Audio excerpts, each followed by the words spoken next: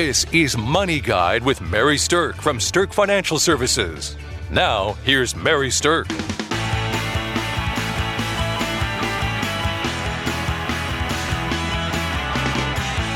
Welcome to Money Guide with Mary Sterk, and today's topic is the top 10 financial tips for women over 50. We have a lot of listeners out there, and we consistently hear from women saying, hey, there's some specific things that I'm wondering about. So we thought we'd do a show for you, and here are 10 things that we think are really important for people to know financially if they're women over 50. With me today, I have Amy McFarland. Welcome, Amy. Thank you, Mary, which I am well over 50, but I'm under 60. That's all I'm saying. Well, perfect. I've been looking forward to this topic. Yeah, this topic is kind of interesting, and actually I put together this information because Amy had invited me to do a talk with her PEO group here in town, and the demographics of that PEO group were mostly women over age 50. Yes. So I thought I'd put together something to speak to that, general age group. And it turned out that it was a really popular talk and has been requested a number of times since then. Oh, that's wonderful, Mary. So, geographically, we do travel to give talks like this, but also we can do things in a webinar type setting for people. So if you have a group yourself that you'd like to have us kind of tailor make a talk to like this, then just give us a call and let us know. But anyway, for women over 50, there's 10 things that I think are super important for people to understand. And as you're looking forward towards the rest of your life, once you hit the big 5-0, then I want to dig into a few of these. All right. So let's talk about this first. What do you need to know about your health insurance once you're over 50? So, Amy, you have health insurance, right? And how is your health insurance set up? Okay, how do you mean that? How's it set up? Meaning, like, is it through your job? It's through my husband's employer, which is an insurance-based firm. So the insurance from an insurance company. There you go. But it's very good insurance, and I have found, Mary, in my 50s, especially the latter half, there's a lot more types of, I'll say, procedures or things you need done preventative. So it really helps. It's comforting to have good insurance. Good insurance, yeah. Right. And that's the way that most people are, right? Most people in their 50s, if you're working or if your spouse is working, you have your health insurance through your group medical plan. And that is, generally speaking, going to be the best way to do it. If you're in a position where you don't have a group plan available, then you can get an individual policy to cover yourself. But it is the law that everyone have health insurance right now. And then the other thing that people start thinking about is, well, what if I want to retire before I'm Medicare age? So Medicare coverage can start when you're 65. Okay. Right? That's the earliest age. So sometimes there's this gap between when people retire and go off of that group coverage and that Medicare age. And people wonder, well, what do you do then? Right? And so that's the point in time where the individual policies or the individual coverage becomes something that you have to investigate and look into. Okay. So having some type of coverage that you are providing or your employer is providing up until age 65 is going to be the key piece of information and the key takeaway from this part of what we're talking about. And Medicare is not free either, though. No, right? Medicare is not free, nor is it simple. Yes. And you can listen to some past shows that we've done about Medicare and the complexities of that. You can find them on our website at sterkfinancialservices.com, or you can find them on our iTunes channel. But anyway, understanding that Medicare system will be important the closer you get to age 65. Now, when people are planning for their lives and trying to figure out, what they need to know on the health insurance side of things, let's talk about cost for a second. All right. Cost of health insurance is crazy. Yes. Yeah, crazy high. And even if you have a good group plan, the trend is that more and more employers are pushing the cost of health insurance to people. Yes.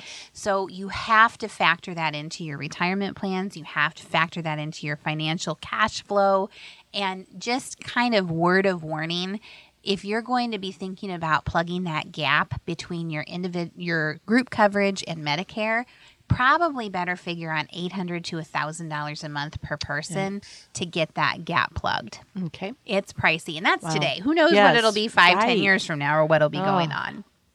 So that's what I think women over 50 need to be thinking about when it comes to their health insurance. Okay. All right, let's talk about Social Security. Yes. Oh, let's. All right, so if you're over 50 and you're thinking about Social Security, here's a couple quick tips that I think are important. Number one, Social Security can start as early as age 62. All right. Oh, but you don't want to take it if you are making more than about $16,000 a year. So if you're still working and earning some money, then you're going to want to delay taking that Social Security. And the reason for that, can you guess why, Amy? Well, you can't go back on it. Yes, and there's kind of a penalty if you take it early and you're not, no do-overs, and you're making too much money, right? Yep. This is, so Social Security planning is pretty important. But so you can start it at 62. You don't want to take it early like that if you're making over about $16,000 a year. And that leads me right into my next topic that I want to talk about is, well, what happens if I get divorced later in life? All right. All right. So from a Social Security perspective, if you get divorced later in life, here's the good news. Mm-hmm. If you were married for at least 10 years, you can claim benefits off of your ex-spouse's Social Security. As long as you don't remarry, is that correct? Correct. Okay. Yes. Good point. As long as you don't remarry. Right. But here's the thing. It doesn't harm your ex-spouse. Okay. It doesn't take away from what they get. It can just enhance what you get. Okay. So from a financial perspective, if you divorce later in life, then you want to look into what your Social Security benefits are. Okay. So it probably raises yours. Yes. Okay. It can raise yours. Okay. Potentially. Depends on if your spouse was maybe a larger breadwinner in your family. Okay. And here's what's kind of funny is let's say you were married multiple times for at least 10 years each. You can you'd pick have a to be in your spouse. 50s. At least. You can pick a spouse of whose Social Security number you want to tap. So whichever spouse had the most Social Security coming to them, you can kind of play roulette with that and figure out which spouse you want to tap into for their Social Security benefit. Gosh. That is so funny. It kind of is.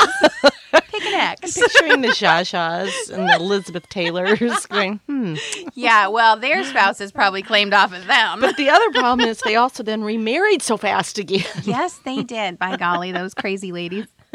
But, all right, another thing if you get divorced later in life is thinking about how you're going to have those assets carry you through retirement. So a lot of times when people are doing their financial planning, they're looking at their whole picture. And if you get divorced later in life and you only now have half of your assets, you really need to try to figure out how that changes the game plan for retirement, both from an expense side of things and from the assets that are going to help cash flow your retirement. Okay. So those are some tips for getting divorced later in life. All right, the next topic I want to talk about is what legal documents should you have in place if you are a woman who is over 50? Oh, I can't imagine. I'm trying to think. Legal documents. Oh, how about like beneficiaries, things like that? Yeah, well, you definitely want to have your beneficiaries in line, but the legal documents that I'm talking about are more along the lines of having your will in place.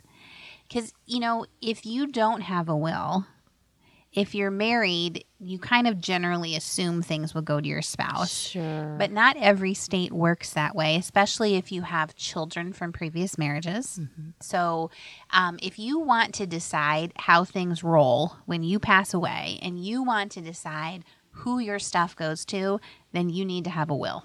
Okay. So don't let the state that you live in dictate how your property gets divided. Yes, you are not the boss of me. Right.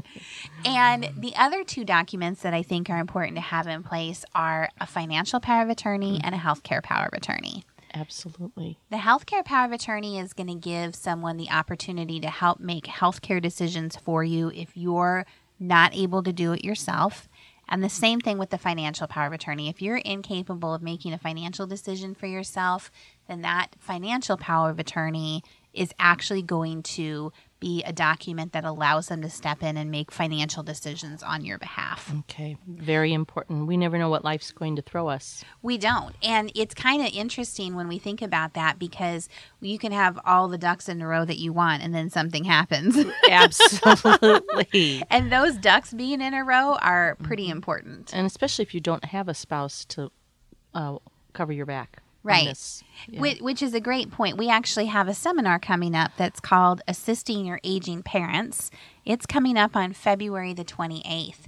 And we designed this seminar for people who maybe their spouse has been helping them, but now their children are going to have to step in, or maybe there is no spouse and your adult children are now helping you. So if you are a person who is moving into that financial caregiver role, then this seminar is for you. We're going to talk about how to help your parents organize their finances, understand their health insurance issues, understand the Social Security system, figure out what to do with assets so that they align with how your parents' lives need to be taken care of going forward. And you also are helpful with just having the dialogue that's not always easy to have. It's not an easy dialogue to have as people age, for sure. And that'll be hosted at Holy Spirit Retirement Community, which I think will be a wonderful place to host this type of seminar. And you can call Sterk Financial and you can ask for me, Amy. I do the reservations on these seminars. Yep, or you can go right out to our website at sterkfinancialservices.com and register for that seminar.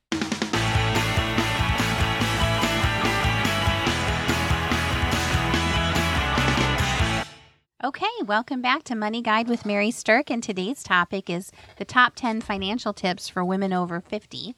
So we're going to dive right in with the next one, and the next tip I have for women over 50 is, how do you know if your investments are actually any good? Oh. Good question, do tell, right? Mary. So there are some really great ways to try to figure out whether your investments are good. If you're a do-it-yourselfer, I highly recommend finding a service like Morningstar to be able to comparatively rate the investments you have. And what you want to be looking for is the performance history and how it compares against other investments that are like it. You want to be looking at the quality of the holdings inside of there. So, for instance, if it's a bond fund, you might want to be looking at the quality of the bonds themselves. There's high, medium, and low quality bonds, so that's something to pay attention to. And then you want to look at your allocation. So what I mean by that is how you have your investments broken up and allocated, which should be done according to the amount of risk you're comfortable taking. Okay, so how diversified you are? Then? Yes, okay. How diversified you are. So, Amy, as you get older, would you say that you get more conservative or more aggressive with your investments? More conservative. Definitely Yes. more conservative. Yeah. So if you're a woman over age 50, you probably have already stepped back a little bit from how much risk you're comfortable taking in your investments, and making sure that your portfolio aligns from a performance and a skew standpoint like that is going to be a really good thing for you to focus on. Yes. So you can Makes do it a lot of yourself, sense. or you can contact a financial advisor, and they have tools to evaluate and analyze things. And so that's a good tip for someone. It is a good tip. All right. So the next thing I want to talk about is, how do you turn investments into income when you do retire? This is a topic I probably could do an entire show about. Yeah, I bet you really could. Just getting yourself, unpredisposed to save. Yes, exactly. Yes. There is a giant paradigm shift that happens when people have saved money all their lives and now they're at the point where it's time to spend it. That is a massive internal shift that's very hard for people to do. Oh, yeah. So they feel like they're doing something wrong. Like they're being naughty. They're putting their hand in the cookie jar and they're not supposed to. They're a thief. So the thing about it is that there are good ways to turn your money into income when you retire. And there are other ways that maybe are not so effective. So there are different things you can focus on. You can look for investments that pay dividends, that create an income if you don't really want to dip into your principal. You can look for different vehicles that pay a fixed interest rate that you can use as income. or you can take a pool of money that you have and put it into certain investment vehicles that actually generate a check every month that is sent to you. And oftentimes it's a check that can last for your entire life, no matter how long you live. Oh, wow. So there are different ways to do this. But here's the thing that I want to make sure that you understand is when you are focusing on turning your investments that you've built all your life into income, you want to make sure that you don't turn too much into income. You only turn the right amount into something that creates income. Okay. So you kind of have to figure it backwards. Sounds tricky. Yeah. First, you have to figure out how much income you want. Okay. And then we can help figure out how much of your asset pool has to be devoted to creating that income. Mm-hmm. And then you want the rest to be liquid. Sure. You always want to have some liquidity within your investments for sure. Okay. Next tip I want to talk about is what happens financially if I become widowed. Oh, that's got to be relevant to many people. It really is. And the older that we get, the more relevant it becomes in our life. Mm-hmm. And here's the thing. According to Forbes, women live longer than men, but they save less for retirement. But what I take that from that statistic is, ladies, if you live longer than your men, then you are the ones who are going to end up with the money. Yeah.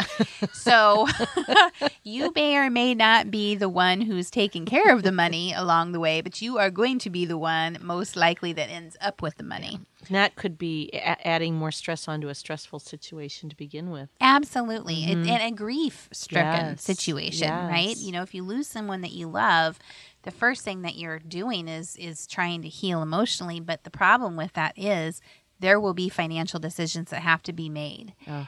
So here's my tip for women who are over 50. If you are widowed, then there are 3 things I want you to hear me say. First of all, there are some very short-term things that financially need to get figured out, like how to take care of final expenses and just how to make sure you've got enough cash coming in to meet your daily bills. Then there are some kind of midterm things that you'll want to figure out, like are your beneficiaries changed? Oh, sure. You know, how do you need to set things up so you understand your bills, that you get organized so you don't miss things? But you do not need to make any long-term decisions for your money in the first few months of having lost your spouse. So one of the better tips I can give you is take your time and don't let anybody rush you into decisions financially that are long-term if you've recently had a big loss. Sure. Give yourself time to be more focused on the business at hand. Right. Exactly. Mm-hmm. Okay. The next tip I want to talk about is how can I leave money to kids, grandkids, or charity in the best way? Oh. So a lot of our listeners are very charitable-minded, charitable-oriented, and leaving money to the people you love or to charities that matter to you is important. Yeah, absolutely. And that ties right back into something we talked about earlier. You really want to try to make sure you have your will lined up. Okay. So that you're leaving money to your family in the right way. But you also can do that within your beneficiary designations. So you talked earlier about making sure your beneficiaries are lined up. Mm-hmm.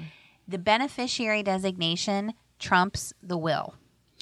So you can say whatever you want to in your will, but if you have something written on a beneficiary designation, that is going to be what happens, not the will. Yeah.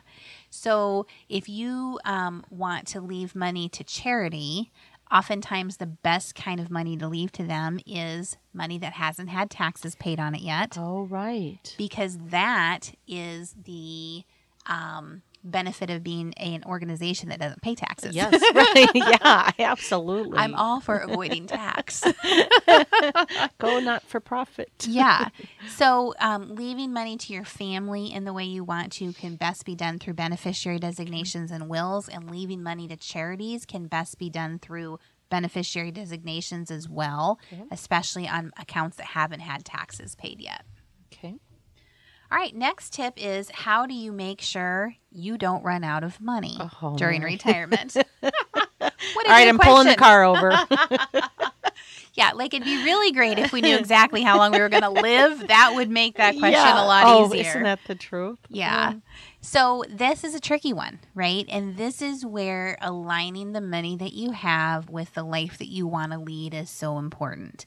So you can make sure that you never run out of money by creating what are called fixed income streams for yourself. Okay. You know, Social Security would be considered a fixed income stream. Money from maybe CD interest would be considered fixed income. Pension checks are fixed income. Annuity payments are fixed income. So there's a variety of ways to do it. But what you really want to try to focus on is aligning your fixed income with your fixed bills so you know your basic needs are always taken care of. Okay. So, all right, last tip that I want to talk about is what should you be thinking about when it comes to assisted living or nursing home care?